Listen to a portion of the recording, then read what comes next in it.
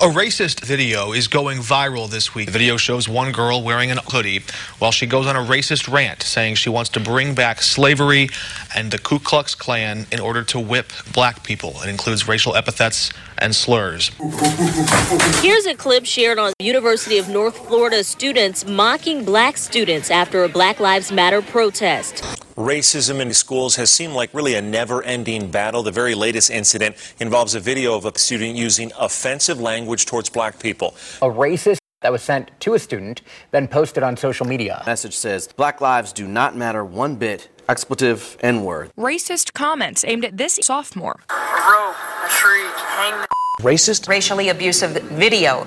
I'm gonna find you, you monkey, and I'm gonna hang you from a tree like an ornament, bitch. And I just want to let you know, if I see anybody burning flag, black or otherwise, I'll hate crime your ass so hard that you'll be calling yourself Kunta Kinte. We got a story here of cop being caught being racist. I know.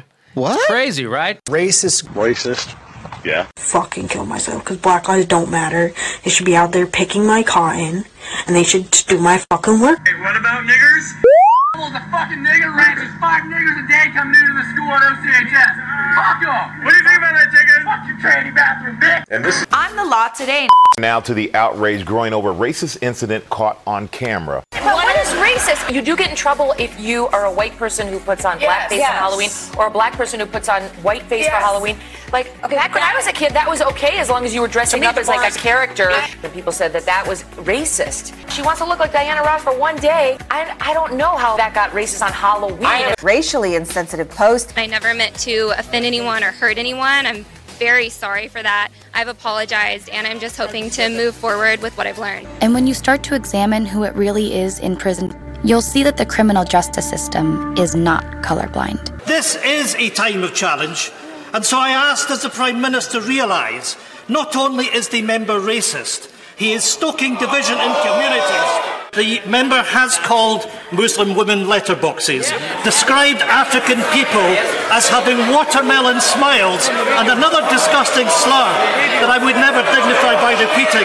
If that's not racist, Mr. Speaker, I don't know what is. Does the Home Secretary actually understand that there's structural inequality, discrimination and racism in our country, that people want to see action from this government? Will the Home Secretary and this government act now?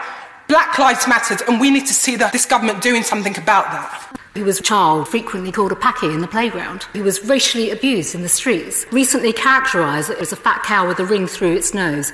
Something that was not only racist but offensive, both culturally and religiously. This is hardly an example of respect, equality, tolerance or fairness. So when it comes to racism, sexism, tolerance or social justice, I have already said repeatedly, there is no place for racism in our country or in society. And sadly, too many people are too willing, too casually, to dismiss the contributions of those who don't necessarily conform to preconceived views or ideas about how ethnic minorities should behave or think. This, Madam Deputy Speaker, in my view, is racist in itself.